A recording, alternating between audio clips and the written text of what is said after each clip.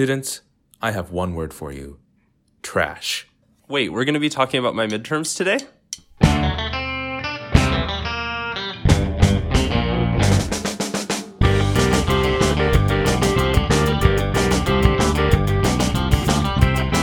Okay, welcome to No Offense, Daily Bearing's official opinion podcast. My name is Keshav Padimiti. I'm the Daily Bearing's opinion editor.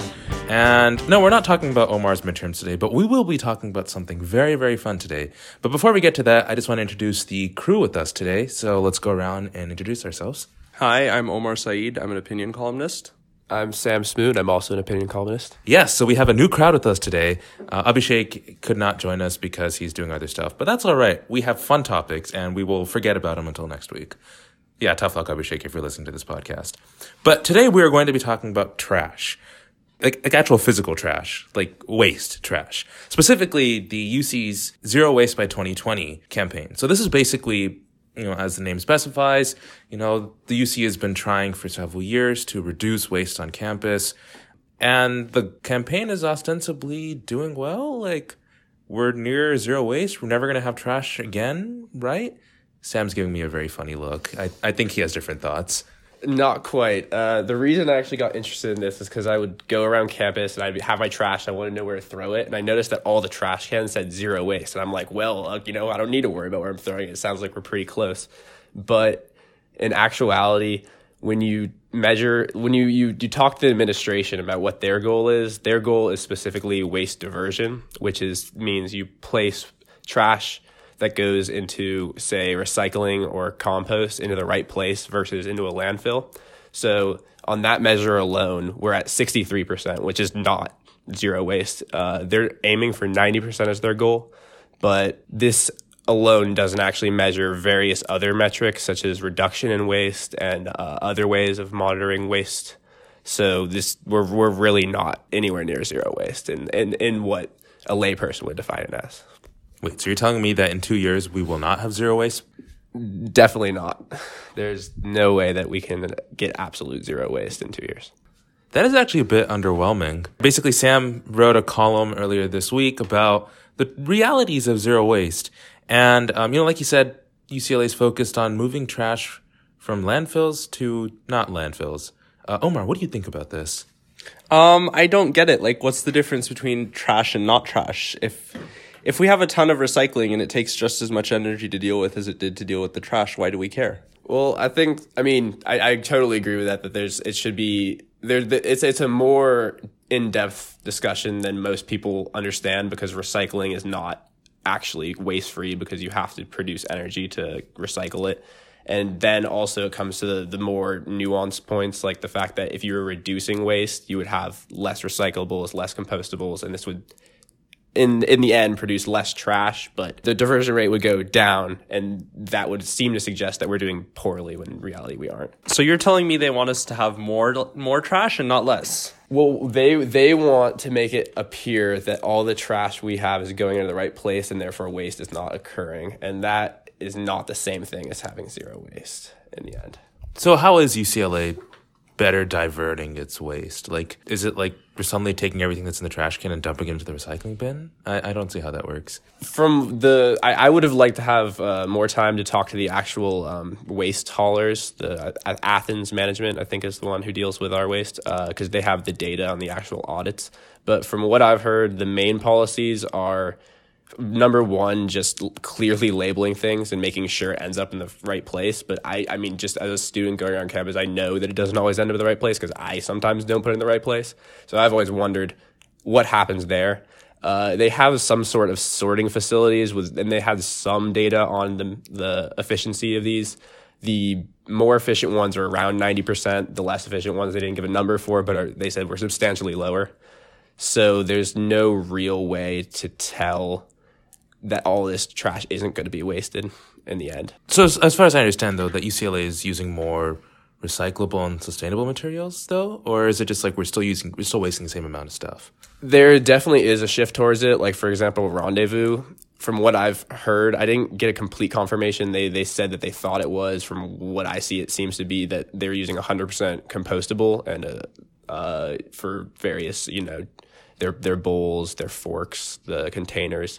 And one way you can tell by that is that they have only composting inside of Rendezvous. There's no other way of disposing it. So that's their way of trying to make sure that all the waste goes to the compost rather than people having to sort it and going to the wrong place. They have a recycling program.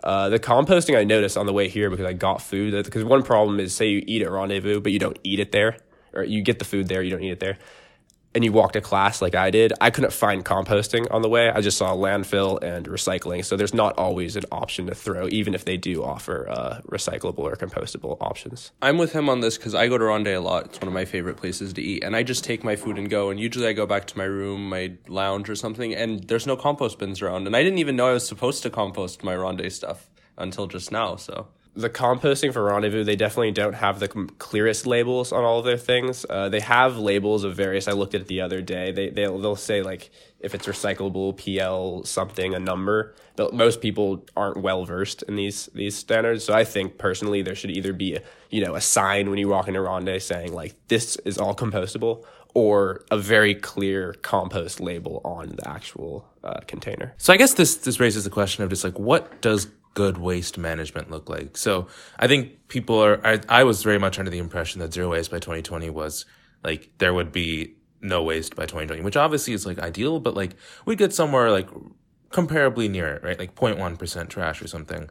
But that doesn't seem to be the case. So Sam, what do you think like good way of waste management is, or the most effective way of waste management is besides just like waste diversion? Or is waste diversion the best way of doing it? Well, I think there's like two parts to it, which is one, there's the actual methods of diverting and reducing and dealing with waste in general. And the UCLA is actually doing a pretty good job with this. They have various programs that are looking into ways to reduce trash. They're finding ways to teach people to put it in the right place. So they were doing all right on that end. But the other end is kind of the more publicity end, where they want to make UCLA look good. And, California is known for being very recycling conscious. And on that end, they could definitely do more to tell people what exactly is going on behind the scenes. Because if you were to visit the Zero Waste, it is a very small page with a couple metrics on it that don't tell you a whole lot about what's going on. And like you said, most people would be left with the impression that we're much closer than we actually are and that they don't have to put in much effort. So I guess this brings us to the $1 million question of what does this mean for students? Like the random Joe Schmoes on Brew and Walk who are like eating their chips and stuff, like should we be doing something by 2020? Should we not be doing something by 2020? Is this something the university should be doing? Can we just keep eating avocados and stuff and throwing peels wherever we want? Sorry, we're just really obsessed with avocados for some reason. Part of the publicity is that there should be more pressure on the student body because the students really can impact how much trash is reduced if they put things in the right place, or they choose, say, to, if you're going home with your Ronde and you have a fork at home, then, you don't take the fork with you because you know that you can use your washable fork. So there's all sorts of things like that, which would definitely improve it.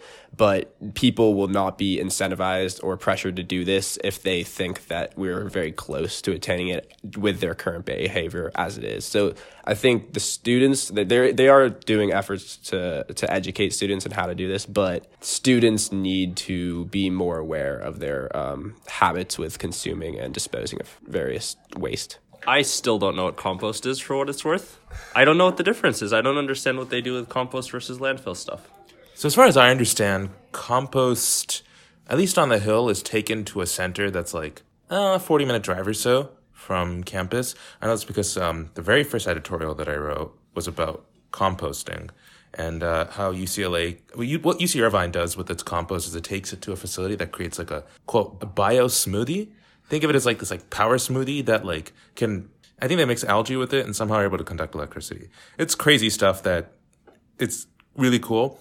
And so like, we asked UCLA back in 2016, like, are you going to do this? And they're like, oh no, well, we compost stuff. And the composting facility is like 40 minutes away.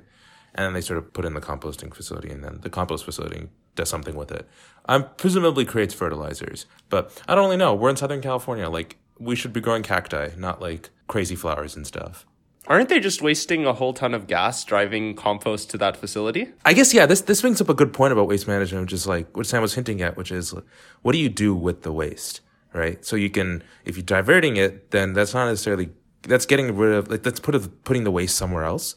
but like the net waste being, wasted. Wow, so much waste in this one sentence. The net waste being handled by the city or the country isn't changing. It's like economics. There's like no free lunch. In this case, there's no lost waste. So in that case, it seems like just diverting would sort of put the onus on other organizations to handle the waste. There are also waste to energy conversions, in which case that itself consumes energy in the process. So there's no really like full carbon neutral way of getting rid of waste unless we all just like stop eating and just like sit there and breathe. Although I presume breathing also causes waste because carbon dioxide. Wow, we are such wasteful creatures as human beings. Yeah, I just feel like overall there's not going to be a time where we're ever really going to achieve zero waste, even if we do produce, because there really has to be both a production of renewable and sustainable technologies, but there also has to be people who understand how to use these. And even if you do, like you said, recyclables are not 100% efficient. They take energy. And composting is actually interesting because you could, like you were talking about the power smoothies. I hadn't read too much of that, but I actually talked to one. It was part of the SAR student or Sustainability Action Research Group. One of the program directors was telling me about a similar program that she was advocating that was in small scale right now, but they actually would turn these composting and actually produce power from it, which I thought was very interesting. But as of right now, with the technology we have, there's no way we're ever going to achieve a completely waste-free system. There has to be a bigger shift overall. So in reality, zero waste by 2020 just a catchy slogan for us all to rally behind? I'd say yes, as it stands. Like, and this is going to open this up to all you guys. When you walk and you see zero waste on a trash can, what do you think? Like, what do you think is going to happen? Like by 2020? I think they're going to make it happen. I always assumed that the whole zero waste thing was happening on their end and not my end. Usually whenever I see zero waste on a trash can, like I only look for a zero waste on a trash can when I have trash in my hand. And I think about, should I put it in the recycling bin? Should I put it in the trash can? And I'm like, if I put it in the trash can, I feel bad. And I put it in the recycling bin, I have this like notion that UCLA will somehow magically take care of it. And then I'm doing some great good to the society because I put it in the blue bin instead of the black bin. Yeah, so it really comes down to, I'd say, what's good for publicity and what looks good in reduction efforts and diversion efforts. So what will the university like to publicize to the world about what we've done versus how much we've actually done? And there's definitely some sort of dissonance between those two. I personally think that we should focus less on the catchy slogans and more on the programs. And, like you could compare it to like the protests you see now where like people didn't go out until Donald Trump was elected. So maybe, they need someone to come out and say like, we're doing a poor job when it comes to this specific aspect of waste. Maybe people will come out and say, yeah, we have to do something about that. You know what's a better slogan than zero waste by 2020? Zero textbook fees by 2020. And honestly, it's probably an easier thing to do anyway. Wait, what if we just got rid of all textbooks and it was like zero waste from textbooks by 2020? I love it. That's amazing. Let's go with it. Okay, UCLA, we have your next publicity campaign. Zero textbook waste by 2020. At least we'll actually make that goal by then. We'll be back after a short break.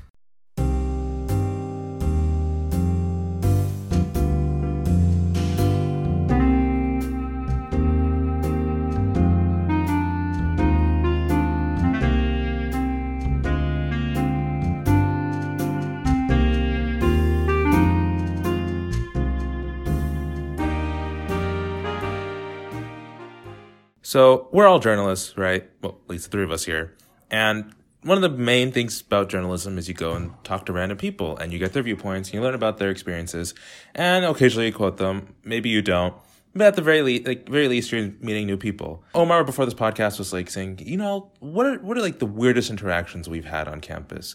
And that sort of got us thinking. And I want to take this moment for us to appreciate all the weird things that we've seen on campus. So Omar, why don't you share your story first?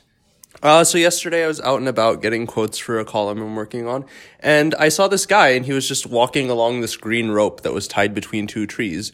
So I could tell the rope it had slack in it, so I knew he was slacklining, but I didn't know why, and I didn't know why he was doing it in the sculpture garden either. So I went and I talked to him, and he was actually one of the most interesting people I've ever met. So he was there with his girlfriend. They've been together 3 years. They're both seniors. So it's like a whole love story. They met slacklining at UCLA. It was really impressive. And anyway, so he was a CS student. We were talking about sexual harassment, and he gave me the best take on sexual harassment that I got all day. Is he said all the right things. He said that if men didn't know what they were doing and if they were sexually harassing women when they were trying to flirt, maybe they shouldn't be flirting at all. Maybe they should take a break and reevaluate their lives and what they're doing. I'm just surprised by the slacklining part. Like, where did he find like 2 big trees to slackline? Like, I know UCSD has like a ton of eucalyptus trees, but like UCLA doesn't immediately like yell and scream trees to you. So these were about 2 medium-sized trees in the sculpture garden. I'd say they were about 50 feet apart. So that's like how long this rope was that he had set up. And he said that it was his favorite place on campus to slackline because it was the only place where he could set up such a long rope. So it's the only place he can slackline. I know that there's also actually slacklining in Jen's steps sometimes, and I only know that because I was sitting there trying to get some reading done, and I could not because I just kept watching them and thinking that I wanted to do that. They're very the people running it were pretty nice though. They're like everyone who came by would join in. I was afraid of embarrassing myself. So that was actually the same guy that I'm currently talking about, because when I talked to him, he told me that he frequently like sets up on Jen's steps and they talk to people and bring people in and stuff. Wow, small world. Darn, I didn't know slacklining existed. Wow, I've lived 3 years at UCLA without enjoying this facility. Okay, Sam, what's the weirdest interaction or the most interesting interaction you've had on UCLA? So the other day, I was actually coming back from the Daily Bruin office, and I was walking down after some edits, Bruin Walk, and I was going back to the dorms, and I passed by Wooden, and over there, I'm sure some of you have seen, there's usually a woman playing a guitar, and she's pretty happy, upbeat, singing. I don't really know what the whole deal is. It seems to be some sort of, I thought it would be some sort of Christian organization, but I really haven't talked to her enough. Anyways, I was walking, and I was on my phone, and she started following me and trying to give me a flyer. And I didn't actually even read the flyer was, but I just wasn't interested. So I told her I wasn't interested. And then she said, "Do you want one for Emma?" And I'd been texting. Emma's my girlfriend. I'd been texting her, so I was like, oh, maybe she saw my phone. But I looked down at my phone, and it was the group chat for my roommates. And I have no idea where she got that from or how she knew I knew someone named Emma. And it really freaked me out for the rest of the day. And I told her, and now she's freaked out. We don't know what's going on there. That was probably one of the weirdest experiences I've had. Wait, are these Bruin Walk people like clairvoyant or something? Like, do they have magical powers? Like, what? I was definitely left with that impression, and now I think that I'm going to have to go actually get that flyer and read what it is, because it could be some kind of magical power facility or some organization. I have no idea. I just want to know more about this. You should write it up or go talk to the woman and find out how she knew, man. I'm going to go back and start asking her about world events and see how much I can verify, see if she gets it right. Then I'm going to start asking her lotto numbers. I'm going to get the whole lot from her. Magical people on UCLA's campus. So now on to my story. This was back in the prehistoric days, Cenozoic era, 2 years ago when Daily Bruin was trying to pass a referendum. If you don't know, in 2016, student media was trying to pass a referendum. There was a $3 fee once a quarter, so you basically pay $9, so 3 cups of coffee, to fund student media, right? And the editors were asked, and editors and prospective editors were asked to campaign, basically pass out flyers to let people know that facilities like BruinWalk.com and UCLA Radio and whatnot are all funded by student media. So I was sort of on Bruin Walk, being actually one of the Bruin Walk, Bruin Walk flyers? Yeah, I think flyers. I want to say harassers, but that's a bit too serious. I was just passing out flyers. But in any case, I was one of the Bruin Walk flyer people. So people were running around me or V-lining away from me, right? And I had this. I think I campaigned about 14 hours over a course of 2 weeks. So that was pretty bad. I was mentally done out of it because nobody wants to approach a big brown guy with a beard who was trying to pass out flyers saying, save Bruin Walk and stuff. So there were a lot of rejections, but I was fine with that. It was great seeing people and whatnot. I also got to pet a lot of dogs, but I'll talk about that another time. I typically had the slogan along the lines of save Bruin Walk, save your grades, save the Daily Bruin or something, right? Because then people would hear Bruin Walk grades and Daily Bruin, right? And one time somebody walked up to me and went, "Is Bruin Walk going to get destroyed?" And I was like, yeah, it might lose funding. He's like, you wait, actual Bruin Walk, like the bricks and stuff. And I was like, no one's coming and picking up the bricks from Bruin Walk, but the website is going to be destroyed. It might go down if we don't have funding. And he's like, oh, okay. And another guy came up and he's like, is Bruin Walk being taken down because professors don't like it? And I was like, I don't know. Like, I don't presume professors like it, but I don't think like Dreamblock is trying to like, conspire to get rid of Bruin Walk. Which would be kind of really funny if he was trying to do that, because Dreamblock just seems like such a nice person that he doesn't even care about Bruin Walk. Like, I bet he has a Bruin Walk when he used to teach classes back in the recession days. Wait, what did he teach? So, if you don't know, Gene has he did his, I believe, doctoral thesis in circadian rhythm. So he studied sleep, and so he taught courses in the life sciences department in like 2008ish time, when like we were all getting screwed over by the housing crisis and stuff. I did not know this. This is shocking to me. I've only met him once. It was the first day that I was moving into campus, but that's a story for another day. I actually had heard about this. I was surprised. I have never met him. The closest I got is when I was covering the library opening, and he failed to cut the ribbon with scissors. It took a really long time. They had like comically large scissors, and it just didn't work out. So then they brought out little scissors, and then it still didn't work out, and then someone else just cut it. So that's my experience with Dreamblock. Wait, are you telling me Gene doesn't have magical powers to cut ribbons? Maybe, but he doesn't perform well in front of crowds, as far as I can tell. Maybe he was trying to act like us lowly human beings, just so he wouldn't embarrass us. He didn't want anyone to know about his laser vision that he could cut it with if he so pleased. He cares about us so much. I guess to end it off, my Dreamblock interaction, since we're talking about Dreamblock interactions now. Wow, we've deviated a lot, but it's Gene. Like, you got to bring in Dreamblock whenever you can, right? Comes back to Dreamblock.